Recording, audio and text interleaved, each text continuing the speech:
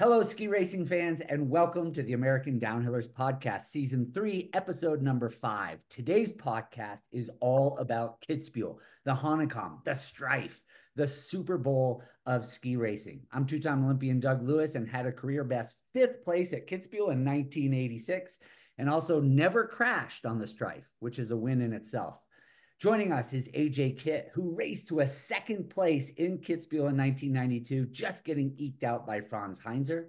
Marco Sullivan, who fought his way to a 6th place showing at Kitzbuhel in 2008, and Daron Rahlves, who still is the only American downhiller to win the downhill at Kitz back in 2003. Interestingly, over today's special guest.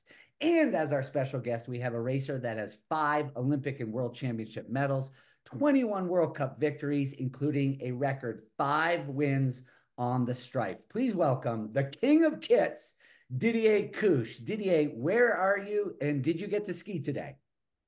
I'm in Switzerland right now, and I'm living in the north part of Switzerland. It's not really the Alps, and there's actually no snow. It's green, some 1,000 meter.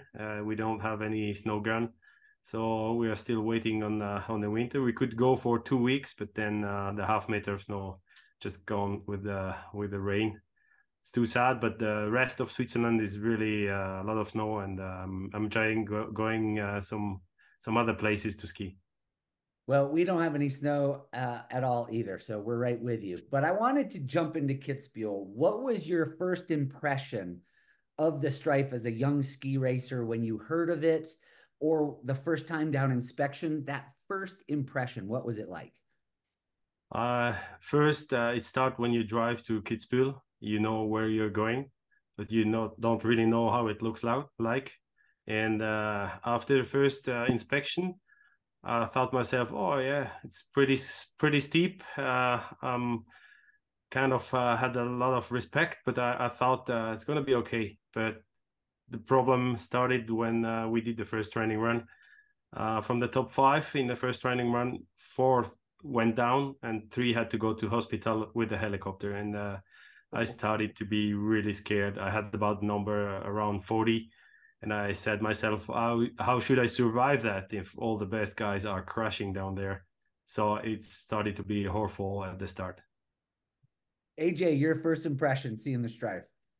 Yeah, I mean, we in my early years on the team, we had a lot of bad weather. So like the first 2 or 3 years, we thought we would go to race in Kitzbühel, and then there wasn't enough snow, or it was raining or something, so we didn't go. But in preparation, we would watch video from the previous year from the race, just to try to get in our mind, know what the course was going to be like, right?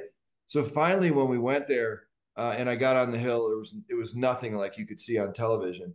And I was really shocked at how narrow it was and how steep. And I mean, when we train, we set courses and we train turns like this, but you can't set anything or train a course like the Mausfall, like the Steilhang, and like the turn onto the road. I mean, there was just nothing that I'd ever seen that was like that, with the off camber and the hill rolling away from you like a basketball. And so, yeah, it was completely foreign to me. And it was like Didier said, it was just like, how do I survive this? That's all I can do, is just go from start to finish and try to survive. I don't even care how fast I go.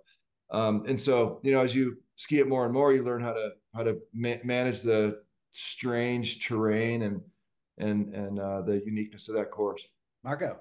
When I always thought Kitzbühel was such a cool track. The first time seeing it was just so unique.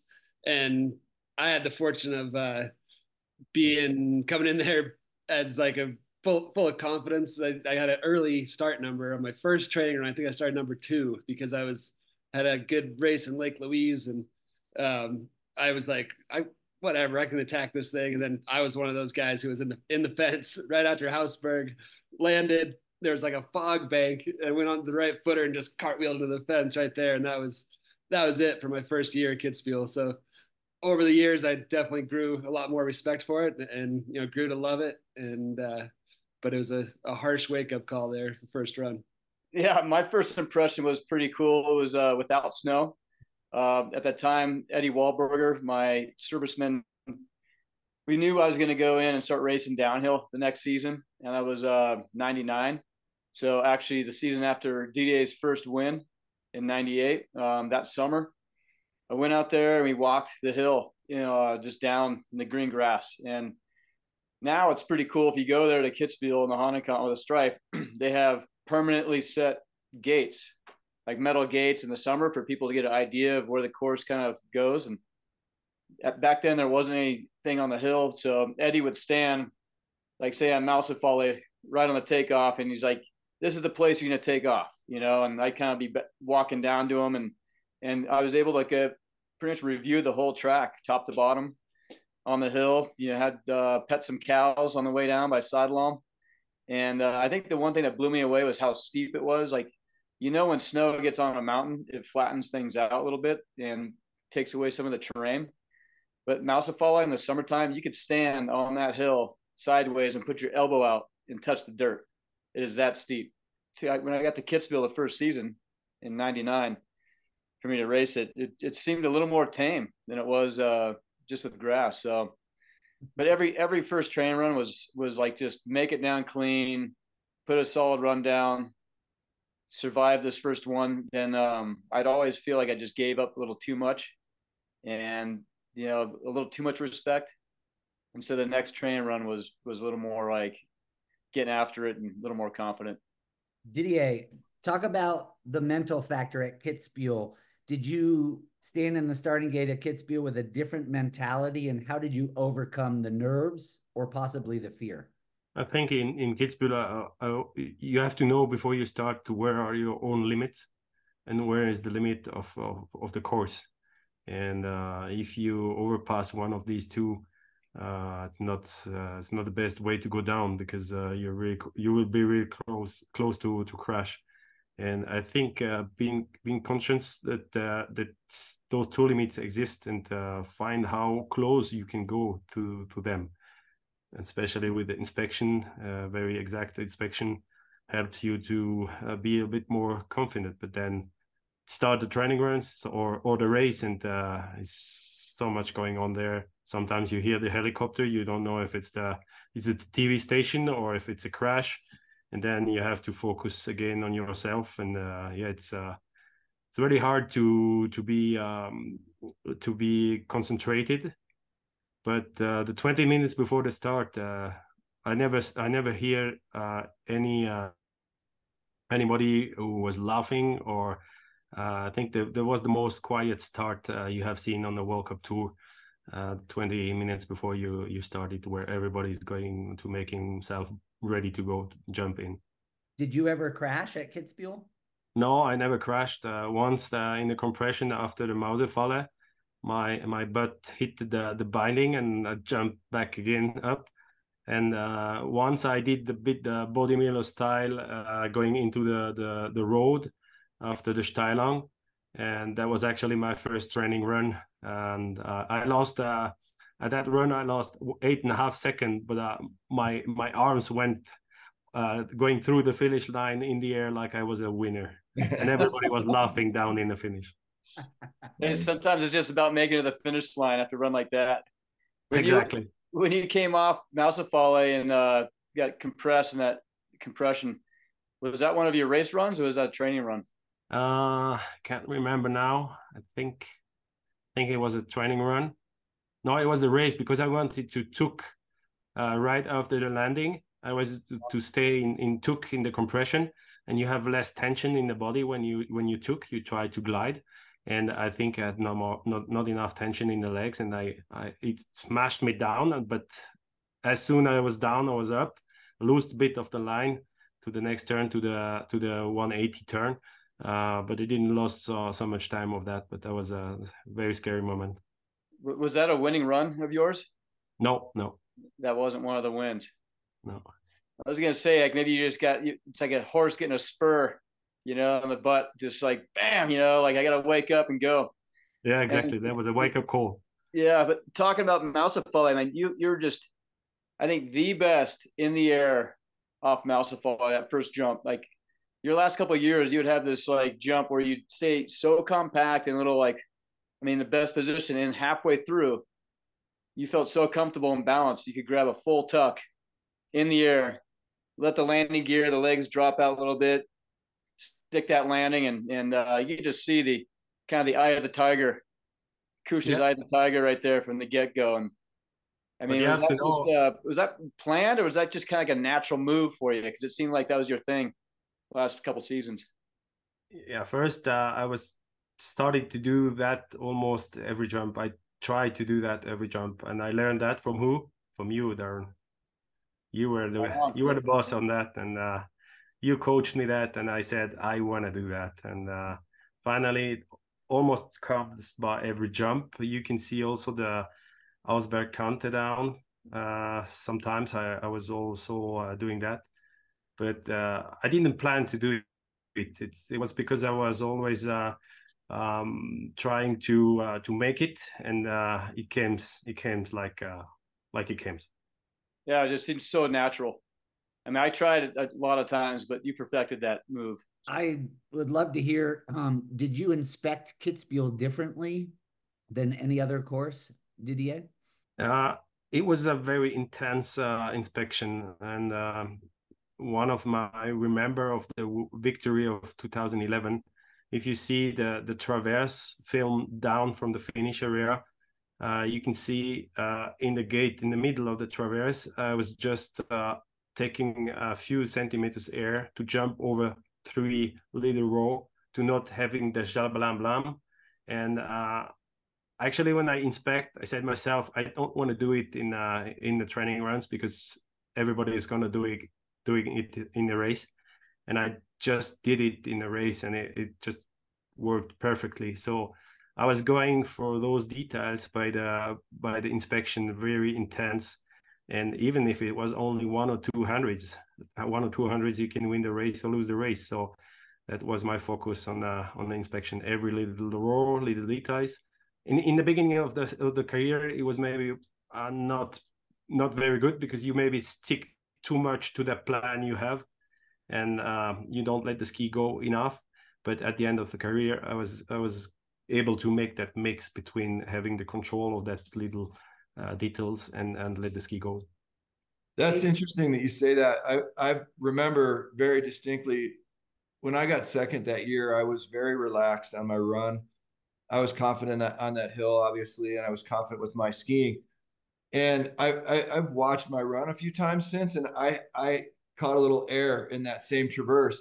And for me, it wasn't planned at all. It was just, I was very relaxed, and I was maybe looking ahead or something I don't remember, but I do remember that I was hopping a little bit over little bits of terrain in that traverse section of that course. And so, yeah, I mean, maybe that's a fast way to go over that traverse, or I guess over bumps. If you can skip over them, it's much better than what did you say? Sha blah blah. Yeah, sha blah blah. Sha blah blah. I'm gonna remember that one. Cool. I like that one. It made me laugh too. It's just those instincts that are awesome, that just come to you sometimes. I mean, I love your plan, Didier, in that section, just looking at and saving something for the race, not revealing everything.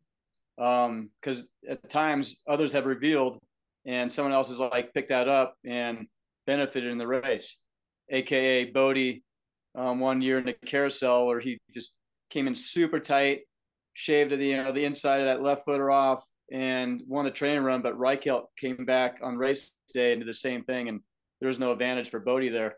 Were there any other specific little moves like that any other year that you remember where you kind of saved a little line or a little move like that for another race win? To win in Kitzbuhel, probably you will see the same, how you call it, the carousel, the 180 turns. You comes from 120 into that carousel, and maybe you probably go down to 80 kmh. And I think the way you ski this carousel makes your speed through the finish. And if you go too tight, like usually the Austrian, I don't know now, I think they changed a bit, but a lot of Austrian were going really straight in, making a sharp turn, sliding the skis in, pushing hard and making the turns less distance, but very less speed. And if you ski very well the steep part, the Steilung, in going to Steilung, outgoing to Steilung to the road, you have a speed 1, 2, 3 kmh more, and you have that to the finish. And I think that's a big key of winning Kitzbuhel. I was almost never the fastest one going into the road, but I had a good speed there, and I catched up on the road, and then finally through the Ausberg, and Ausberg is the last, like is the dessert. Focus on that, but the speed, you make it up there. So you're saying your split wasn't the fastest, like exiting style hung, but your speed going into the road was really fast. And I was the same way. I always like focused on that being a really massive, like a high priority, you know, taking the speed onto the road. Like that was my challenge for myself. How can I put up the fastest speed onto the road to take it into the gliding section from there down? But that was a key part. Maybe you remember last year, Marco Odermatt almost crashed outgoing from the Steinlang, and he was pushing really hard, and we have a discussion about that. And he was fast on the top, first split, and then he skied the line. We were discussing at the phone day before, and as just before he made the mistake, I was saying, okay, that's gonna be really fast. He's gonna win the race, and zoom happened. It catch the edge of the inside ski and almost crashed. That would have been a really bad crash there. So that's interesting. You're talking to Odermatt. You talking to him frequently, or just kind of last year prior to the Hahnenkamm? And I mean, obviously Odermatt's like just incredibly fast and strong skier. Have you worked with him much? Not really working with him much. I think last year was his first time in Kitzbühel or second time. Can't remember that. But we see each other a few times a year. Never really discussing about skiing, but there we had an exchange per phone. Also a bit about Wengen, how to be fast until the Hundschopf, and after that we had a short discussion about Kitzbühel. It's not a really big role like a mental coach or line coaching. It was just so punctual. If you've ever dreamed of going to Wengen or Kitzbühel to watch the classic World Cup downhills, the ADL Ski Club is for you. Their small group trips are geared for passionate skiers and big race fans. They take you to the heart of ski racing's biggest races at the Laberhorn, Hahnenkamm, and Schladming Night Slalom. Our own AJ Kidd has been on both the Wengen and Kitzbühel trips. The ADL has a ton of special access passes to the races, parties, and athletes, which make the Ski World Cup unique among all professional sports. Now is the perfect time to get your name on the list for this year's Wengen Lauberhorn trip or next year's Kitz trip. Visit ADL Ski Club, that's adlskiclub.com, and reach out to them to secure your spot. Hey Didier, you raced it so many years, and there's been so many different ways. I raced it when there was the Alta Schneise, so it went around the Steildam. You've raced the Steildam, you've raced it from the top, you've raced it from the bottom, or a lower start, you've raced it 2 run downhills. Describe the different ways you've raced it and what's still your favorite. I never skied around the Steildam. When I came, it was one of the first few years they skied the Steildam, which is a jump I really like. It's almost not a jump. You get the air, but I think Franz Heinzer crashed once really bad there. That was the beginning before they make the 4 table to jump over it like this. And I have actually good result or victory from every different start on this hill. Also one start from the Super G, but it's still always challenging. Doesn't matter where you start. It's always a challenge, and I liked actually all the ways I went down. My first victory was over the slalom hang, like when Reichelt won. There was not enough snow, or they couldn't prepare the traverse, and there was a victory over the slalom run. But the next day, my maybe biggest victory it was to be second on the next day from the top to the finish, behind Gedina, I think. I was in that race when we had to go around Hausberg and through that road to the slalom hill. That was my last time actually, and that was a unbelievably strange way to race Kitzbühel. Was that a double run? Yeah, that was a double run. 98. Yeah, it was, huh? Yep. Did you win that one? Did you win that, Didier, that day? That was my first victory in Kitzbuhel and my first victory on the World Cup tour. Oh, wow. Yeah. And your first podium, right? That was your first time on the podium as well? Yeah, first time podium, first time victory, as well. everything in the same. First podium, you win Kitzbühel. Was there a special tradition that you had, Didier, coming into Kitz, or just something you did a little different, or just something you felt a little different than anywhere else? Actually, after the race, I felt a bit different. That was a tradition to go take a few beers in the Londoner. We know about that one. Yeah, I felt the same way. Driving into Kitz, I felt something special. Like something was a little different than anywhere else. No. Actually, by driving, you start to think a bit of Kitzbühel. I have from Switzerland. I have 6 hour driving there, and you can think a lot when you drive 6 hour.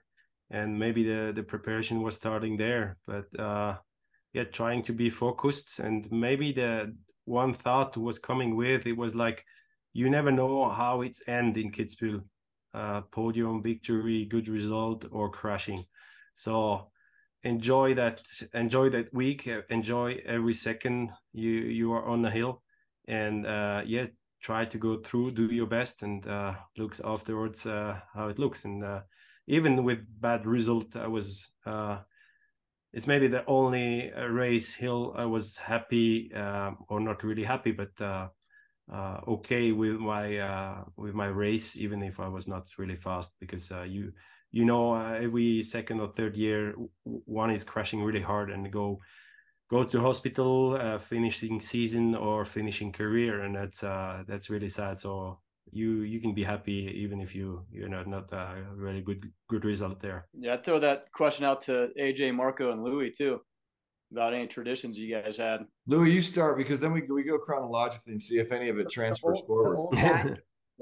We always went to the finish, or at least I always went to the finish line when we drove in, or at least the day before, and just looked up and got the feel, the nerves, tried to breathe in the culture for sure. And then for me, inspection on the first day was critical, and just taking in as much information as possible. So it's that night before the first training run, being in the moment in that finish area, and thinking of Klammer and all the history. That was what I did. Yeah, and I think the reason I wanted you to say that, Louis, is I had a feeling you'd say that. We did the same. We kind of adopted that tradition from you guys about driving to the finish.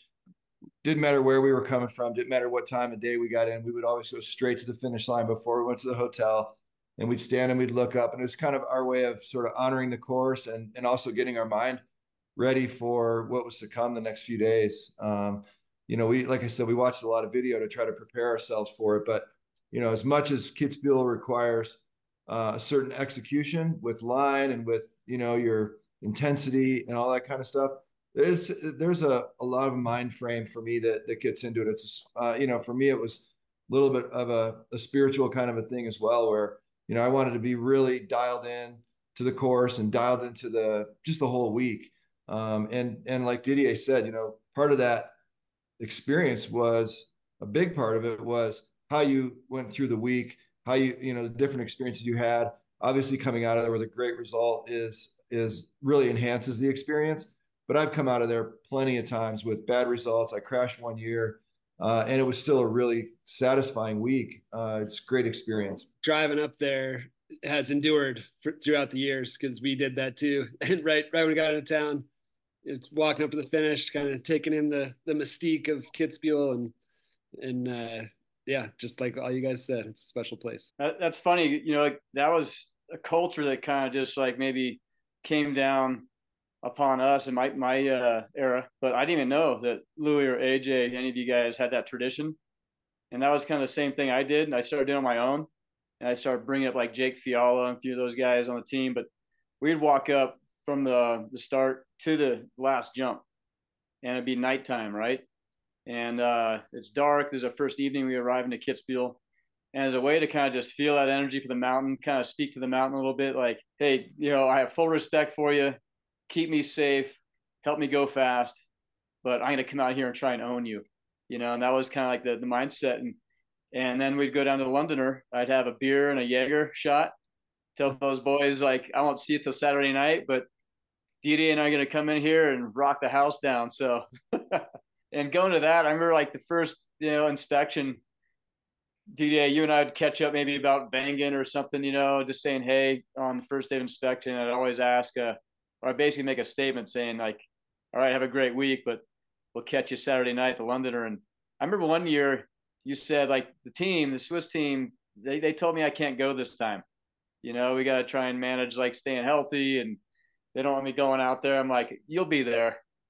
And I show up around like 12:30 in the morning. You're already in the back of the bar and just like raging back there. So I think that was like a really fun week, a nice way to release, and spend some time with just not my other, teammates on the U.S. team, but it was more of an international scene. I mean, you, Chetil Andre Amat, Luc Alphon, Danny Marr, all those guys, the first couple of years.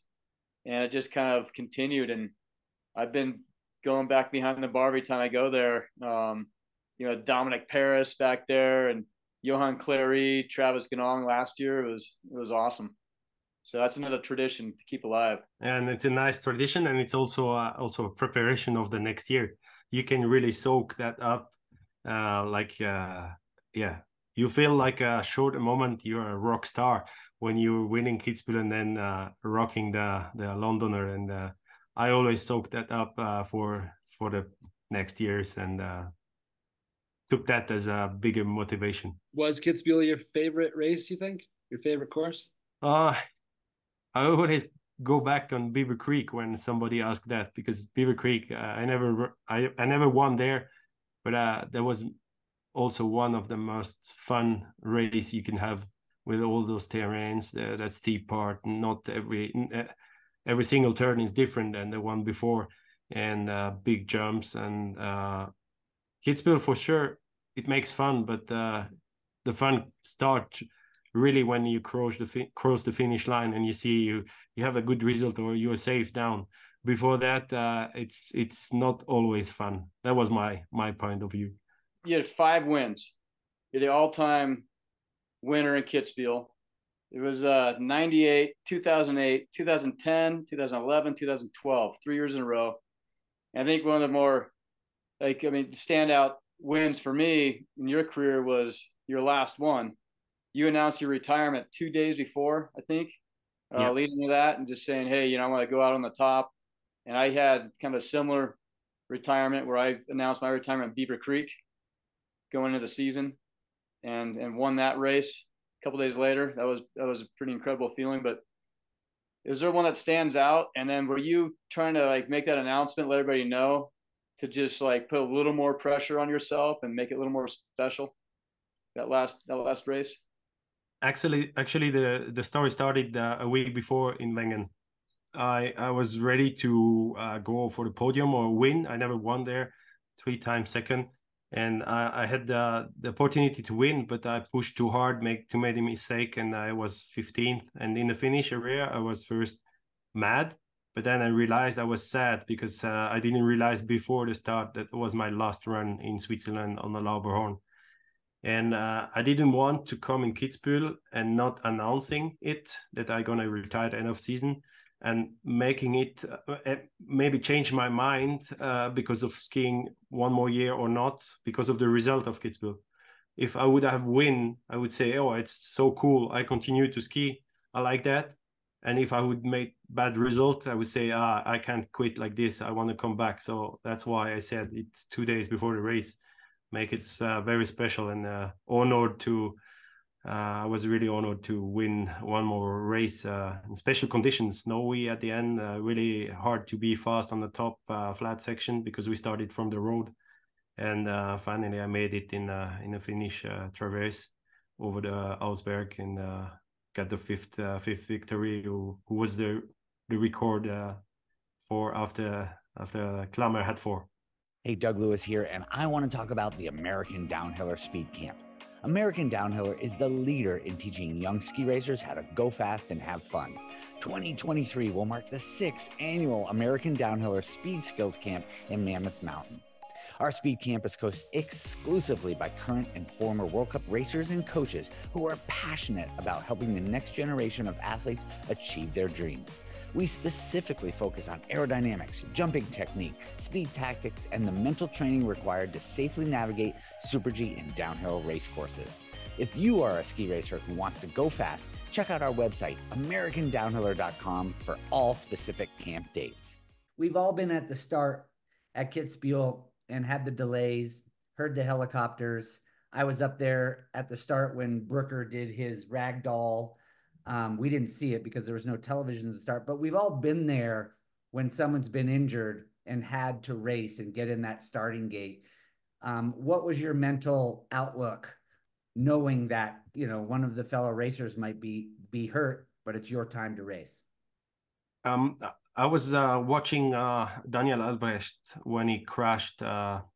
He was skiing so good in the beginning of the season, and I wanted to see him to know how it goes on the Streif.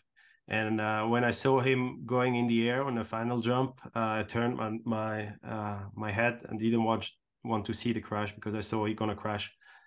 That was maybe the first key, not seeing the crash, and then took time to focus again. But I have no idea how I did that. Also, by Grucker crashed really hard. I didn't see the crash. I know it was a hard crash, but I didn't see it. And it's like, focus on yourself, keep calm, wait until they say we're going to start again. Maybe get some info from the coach that it's nothing with the course himself. It's more because athletes make some mistake. But the final jump by Daniel Albrecht was really, really tricky one. He was like that kind of a little lip. I saw that at the inspection, and now I saw him going over the jump. I realized, he's gonna crash. As soon as he jumped out after 5 meters, 10 meters, I said he's gonna crash. But it's hard moments to focus again. That was a training run by Daron Rahlves, so make it a bit easier. You don't have to push so hard in the training run, so you can see how it happens. AJ, you've been in the start with helicopters. How did you get through that? Yeah, I mean, you got to focus. You have to sort of ignore it. You can't ignore everything. You have to acknowledge that it's happening, but it's just, as a downhiller, it's always in your mind that there's a consequence to what we do, but at the same time, your approach is always about racing, and it's about executing your plan, your line. Didier said something earlier about how quiet it gets at the start of Kitzbuhel, and I absolutely agree. I mean, no place else was like that. I mean, in my years, and Didier, you'll know this because you raced with him too, Gadina was the kind of guy that as he got more nervous, he got more noisy. He started yelling and goofing around more and all this. He was the only guy you could hear at the start of Kitzbuhel because everybody else was really quiet. And then there's Gadina, his voice, and he's, goofing off with people. And that was just the way he dealt with it, right? But I mean, I definitely was iced in the start a few times with people crashing, and that you can see the helicopters, taking them away, and they're on a little string below like this. It's tough. It's very difficult because you always wonder in the back of your mind, where did they crash? What caused them to crash? What do I need to do different so I don't crash? But I mean, in the end, the bottom line is you're always on the edge of crashing. So you just have to go and execute the best you can. Marco, any experiences with you at the start? Yeah, for me, it was the year that Scott McCartney went down off the finish jump, and I was up in the start watching that. And when unfortunately, I did watch the whole thing, and they cut the TV feed when he was like convulsing in the finish, and we didn't know what had happened. We thought worst case, maybe he wasn't going to survive, and so we were at the start. They held it for about 30 minutes to get him out of there. And when I finally did get to go, I remember I was on the style hung, and I was just still not really focused. I was just trying to make it down. And I realized, like, if I don't really focus on this, like, I'm going to be in the hospital next to Scott, so I was able to dial it in. And that was actually the year that I got sixth. That was my best race. But I think it was just kind of what Didier said. You got to convince yourself that racer crashed because of a mistake that they made. And I'm not going to make that mistake. I'm confident in my plan, and just execute and hope for the best. For my plan at the start, I never watched anybody else. I never watched the TV feed. I didn't want to be thrown off by what Marco just said, another mistake made by some guy that was a big catastrophe on the track, resulting in a crash. I didn't want to have any other stuff mixed in my head. So I relied on just the coach's reports, stick to our plan. If something changed there, or one of my athletes, like on the team, give a radio report up about like, the speed or the jump being bigger or smaller, or you could push the line a little more. I just stuck with that. I didn't want to have any outer influence, from any outcomes during the race. So I know a lot of people use it and it's good information, but I think just the way I dealt with every race was just communication between my team, and that was it. That's why I kept it too. Actually, if I can add to that, I was always picking up one guy that I knew he's going to be really good. Like that's why I picked up Daniel Albrecht. Kruger, I didn't watch him. I maybe watched another one, but it was for me one guy who was pushing hard, skiing well, and so a bit how about the speed, the jumps, and everything. But I stick to you. It's like I didn't want to be a spectator.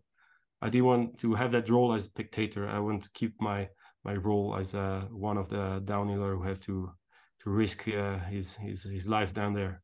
Didier, I don't know when you ran on your wins, but did you ever run early and have to wait at the finish to see if you would win? And what was that wait like at Kitzbuhel especially?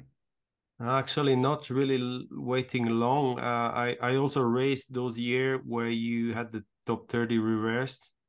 Right. I raced those years where you had the top 30 training reversed.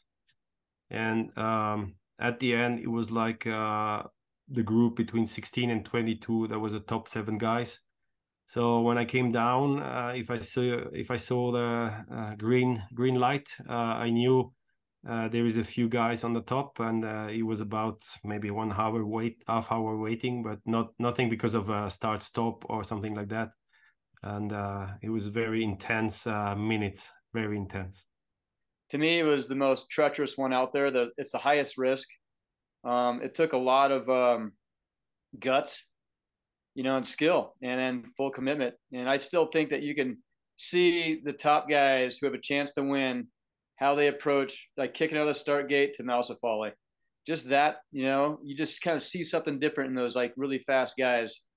And that's to me, that's what I just love. I just live for that. Doug Lewis here. If you are a U12, U14, or U16, Elite Team fitness camps are for you. This is not your average fitness camp, as we teach the vital skills of sports psychology and sports nutrition, along with tough, challenging workouts.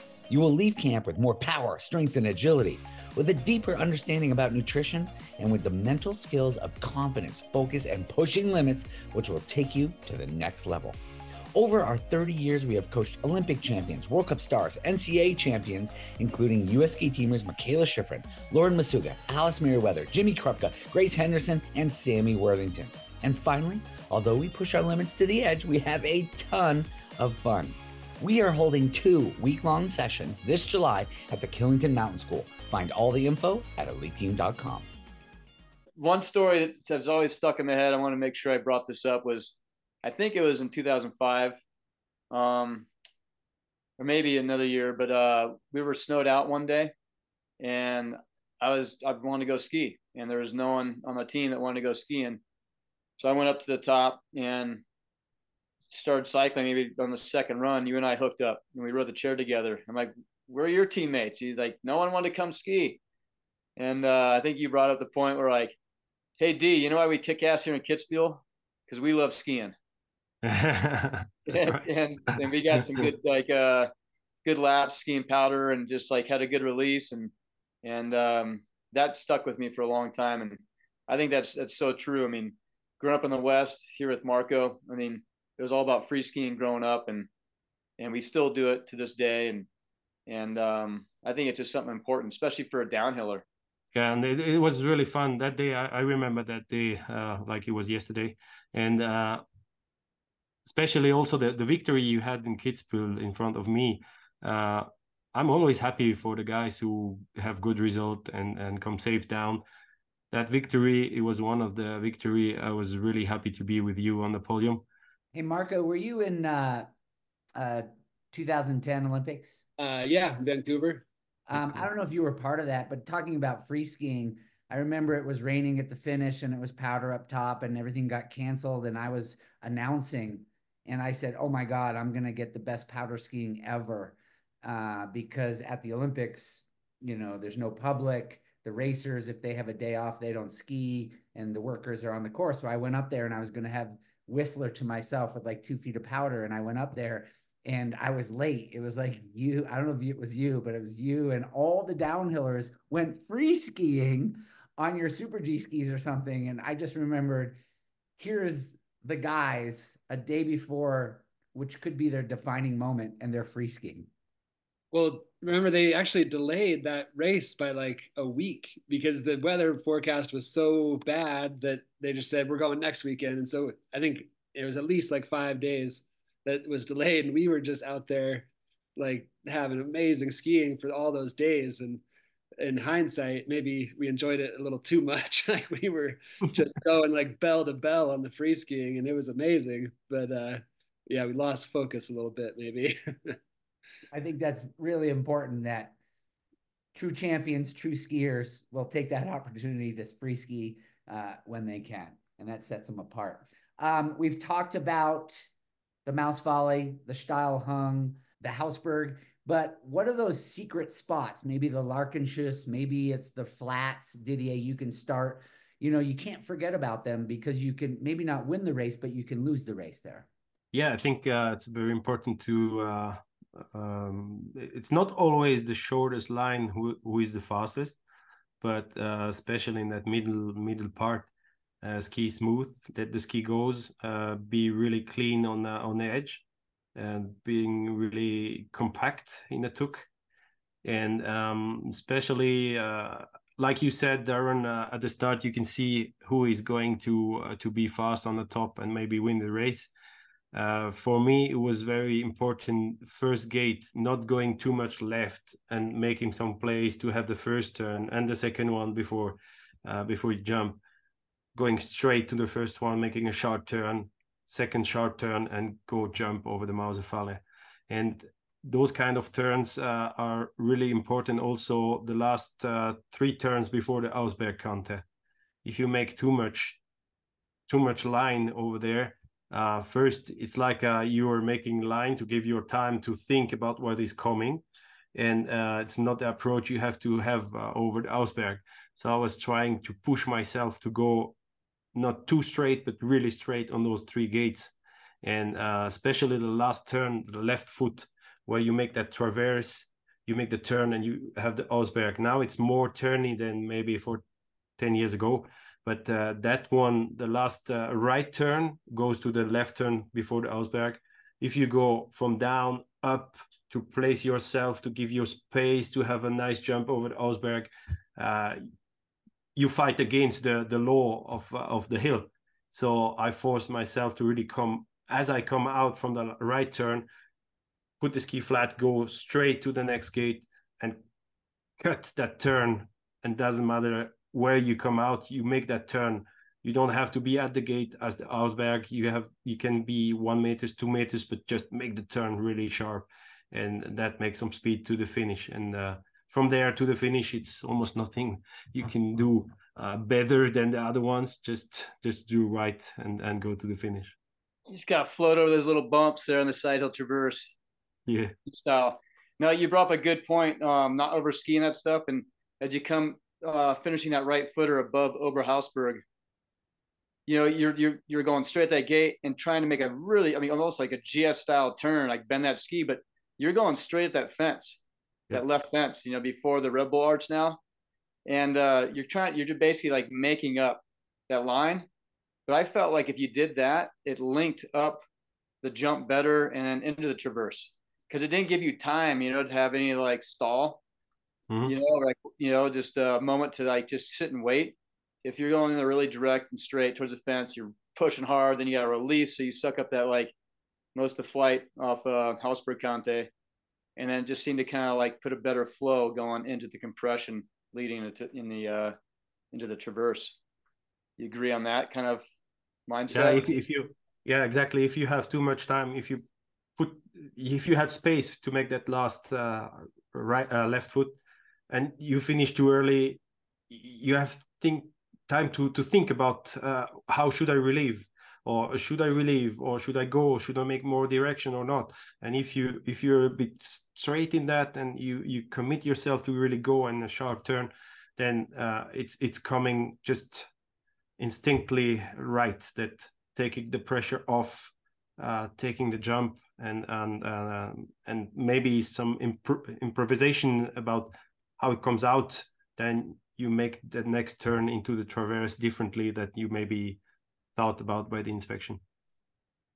You guys are talking a lot about above Hausberg, but I always thought landing and then the right footer committing through the compression and over the jump there onto the traverse that was one of the scariest turns. And what did you think about that, Didier? Or was that just full commitment to the right ski?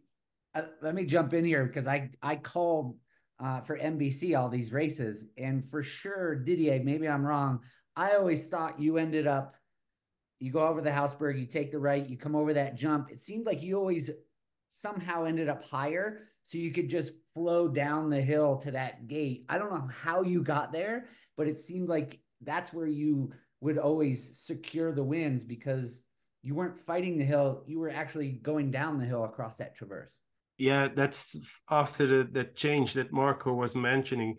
But stick to that. The traverse, it's very important to go straight in the traverse and not fighting to keep the height. So then you have to make it just after the Ausberg in that turn to stay high, and to at the end of the traverse can let the ski goes and take the hill with you to make some speed to the finish. There is two different way to ski this one, but I think now it's almost impossible because they set differently. But in the past, when they set it like that, it was like you have maybe the line De Fago when he won 2009. He jumped extremely on the left, and he didn't go back in that compression. He went straight, made a sharp turn, and almost no compression there. As more as you went left, you had more compression. And I always decided to go somewhere in the between. You have more compression. Right foot. As soon as you go right, you have more compression. So I decided to make something in the middle, but more on the left half of that, to get less pressure, less compression, and to have a cleaner turn to make the speed into the traverse. I think everybody remembers the crash of Axel Lund Svindal in that. He had a bad edge mistake with the skis, but he was really skiing a bit too much right, so he get a lot of compression there and no chance to recover there after that edge mistake. What do you think about the new way they set this part of the hill? Like it's like one turns more, and I think it's not really Kitzbuhel anymore on that part of the hill. I agree. I wish they could somehow control the speed or do whatever they want to do a different way. I wish it was run 80s and 90s and aughts style for sure. It takes away from the tradition, I think, a little bit, what downhill is all about. And it's, to me, I think I want to see these athletes get pushed and tested. They're the best in the world. Like give them a challenge. And if you're not feeling comfortable, it's a way to kind of like have the guys that have a lot of confidence step ahead a little bit. That gives them a chance to kind of shine a little bit. The more challenging it is, the bigger the jumps, the more aggressive the skiing needs to be. Didier, I wanted to ask you a little different topic, I guess, but we've talked a lot about the mindset and the tactics, but what about your equipment? We always kind of heard that you were really sensitive with your boots, that you would, maybe make small changes depending on the course or the snow. Was that a big factor throughout your career or at Kitzbuhel? Through the career and maybe also in Kitzbuhel, but through the career, I think with a good discussion and setup with the serviceman, how sharp the edge are, which section under the feet, how long is a section really sharp under the feet, plus the angle of the boots. Just an example, I try to make it short. The world champion title I had in Super G in Val d'Isère 2009. I prepared one boot the 2 nights before the race with a higher lifter, softer on the top, technique like giant slalom on the bottom, and more angle like outside to have more grip on that really, really icy, steepy hill. And that boots just went that race. I won that race. I tried it in Kitzbuhel in training runs. No chance to be fast with that one. And that's a bit an example of what I was doing with the boots. But that was an exception.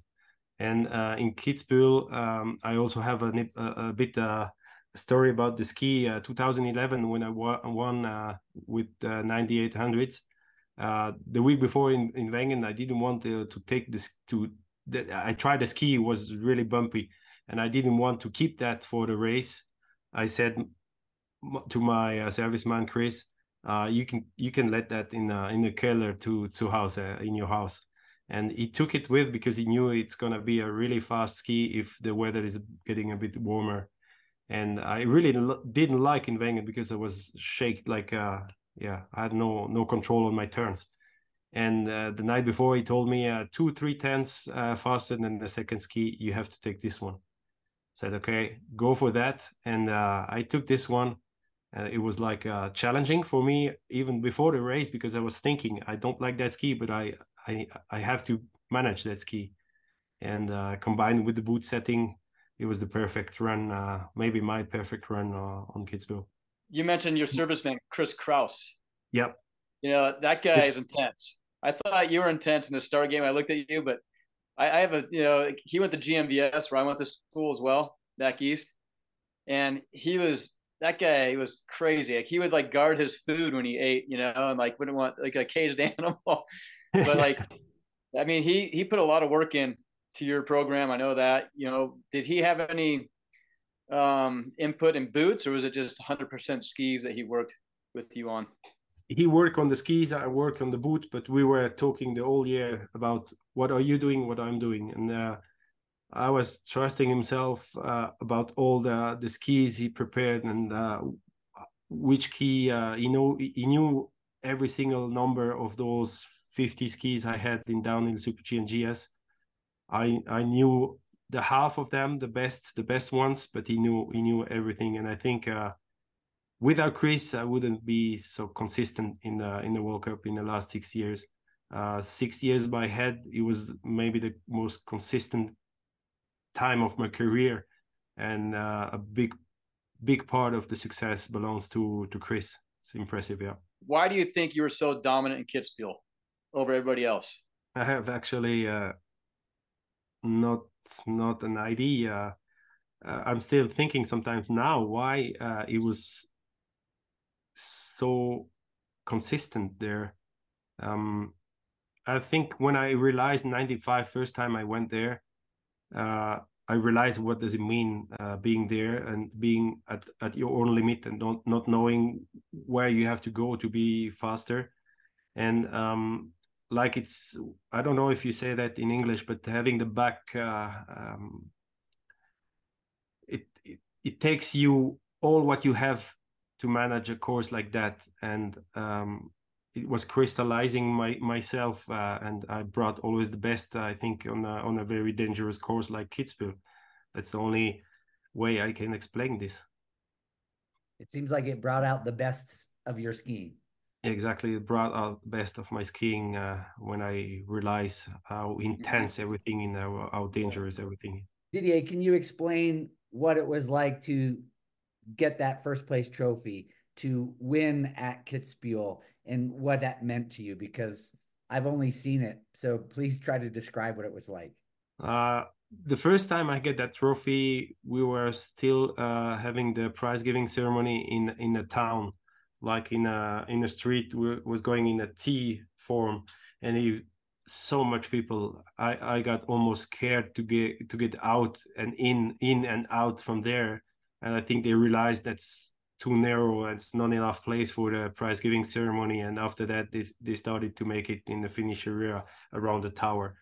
And imagine during the race you have 50,000 or 60 25,000 people who are looking the race, and then everybody's go off that. There's nobody there.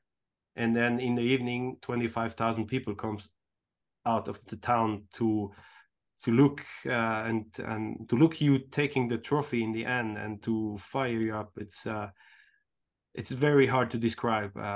It's kind of a big honor to be there, and you have Austrian fans, but you have fans from everywhere around the world, and also a lot of Swiss guys were coming there, and yeah, you feel kind of proud to be there on top and celebrating that with a lot of friends, a lot of coach, a lot of other athletes, and everybody is going to enjoy that moment. Top 5, always good to be on that podium there. Thank you, Didier. A super honor for all of us to listen to you talk about Kitzbuhel. You are the King of Kitz, and we'll see you on the slope somewhere. Thanks for listening to our American Downhiller podcast. Special thanks to the King of Kitz, Didier Cuche, who won the Hahnenkamm Downhill a record 5 times. Please spread the word about the podcast. Share with your friends, coaches, teammates, and your club. You can find us either on Spotify or Apple Podcasts. And thanks to our American Downhiller sponsors, ADL Ski Club, Wind Wax, Elite Team Fitness Programs, and American Downhiller Camps. Stay tuned for more American Downhiller podcasts. For AJ, Daron, and Marco, thanks for listening.